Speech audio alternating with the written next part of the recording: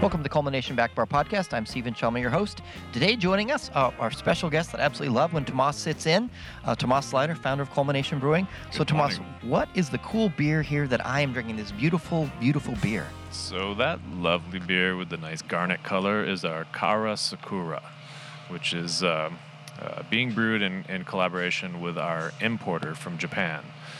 He wanted a special beer made for the Cherry Blossom Festival, and that's what Kara Sakura means, is cherry blossom.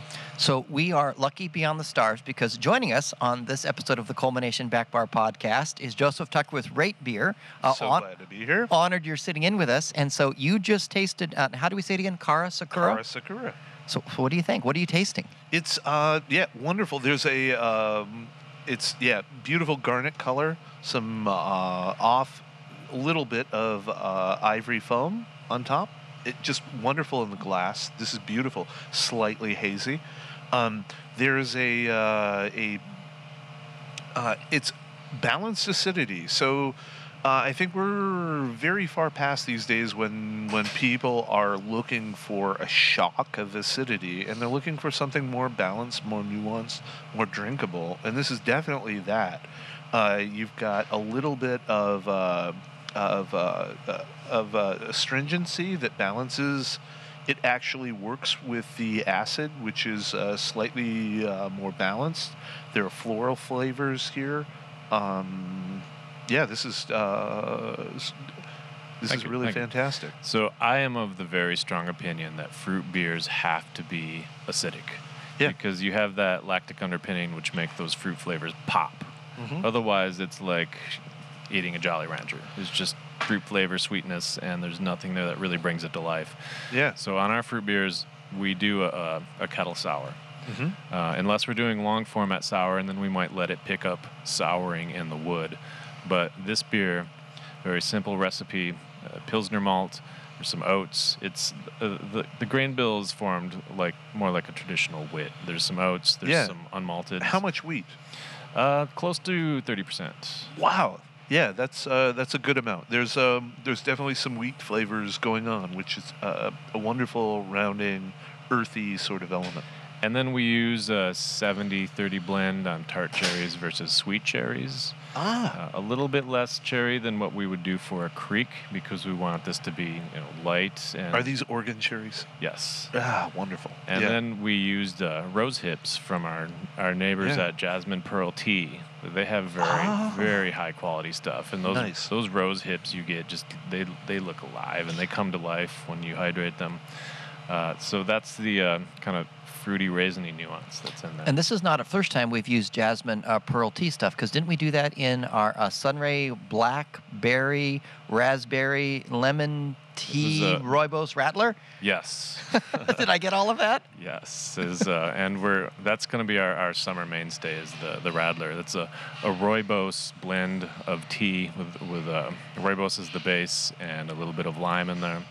And then we will blend that with a sour beer and last year we added blackberries and raspberries, and this year we're going to do blackberries. So a Rattler is usually a sweet soda, and we're using a tea soda.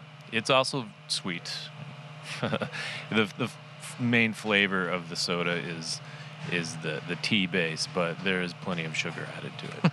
Yeah, and when's this being released? We're probably going to brew that around June. Yeah, a wonderful summer brewery. It's crushable. Yeah, crushable. 2.5%, 3%. Yeah, wonderful. And Tomas, as long as I have you on the podcast, now what's that beer that I was bugging you? New Year's I wanted us to brew with the Woodruff and the raspberry.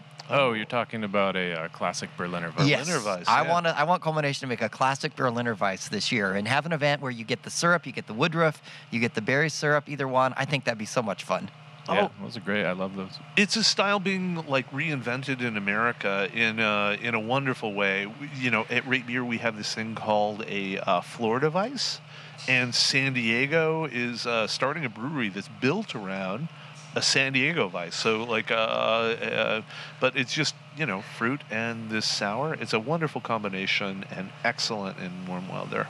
So it looks like the ABV on the Oregon Kara Sakura. Did I get Kara Sakura? Yep. Oregon Kara Sakura, 5.5. So smooth, sessionable, easy drinking.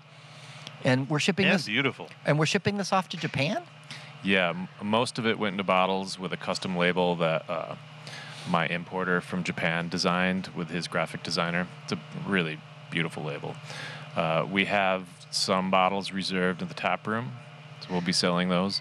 And we have a couple kegs reserved for the tap room. Okay, and this is one of those beers that we brew, and when it's gone, it's gone. And then maybe I can sweet talk you into brewing more someday. Yeah, who knows? Maybe we'll do it next year for next year's Cherry Blossom Fest. Fantastic. I would love it. And then maybe we can have CJ do some like cherry-centric things on the menu, because I like to make events out of things. Yeah. Talk him into that. Good luck. All right, Tomas, it's been great to have you talking about Oregon Kara Sakura. Very excited for us to release that here on tap, and then we're going to have a few bottles, ship it off to Japan. And Joseph, what an honor to have you sit on an episode of the Oregon Back Bar Podcast. Culmination Back Bar Podcast. That is phenomenal. Thank you so much for having me. It's been wonderful. Kanpai. Kanpai. Kanpai. Cheers, everyone.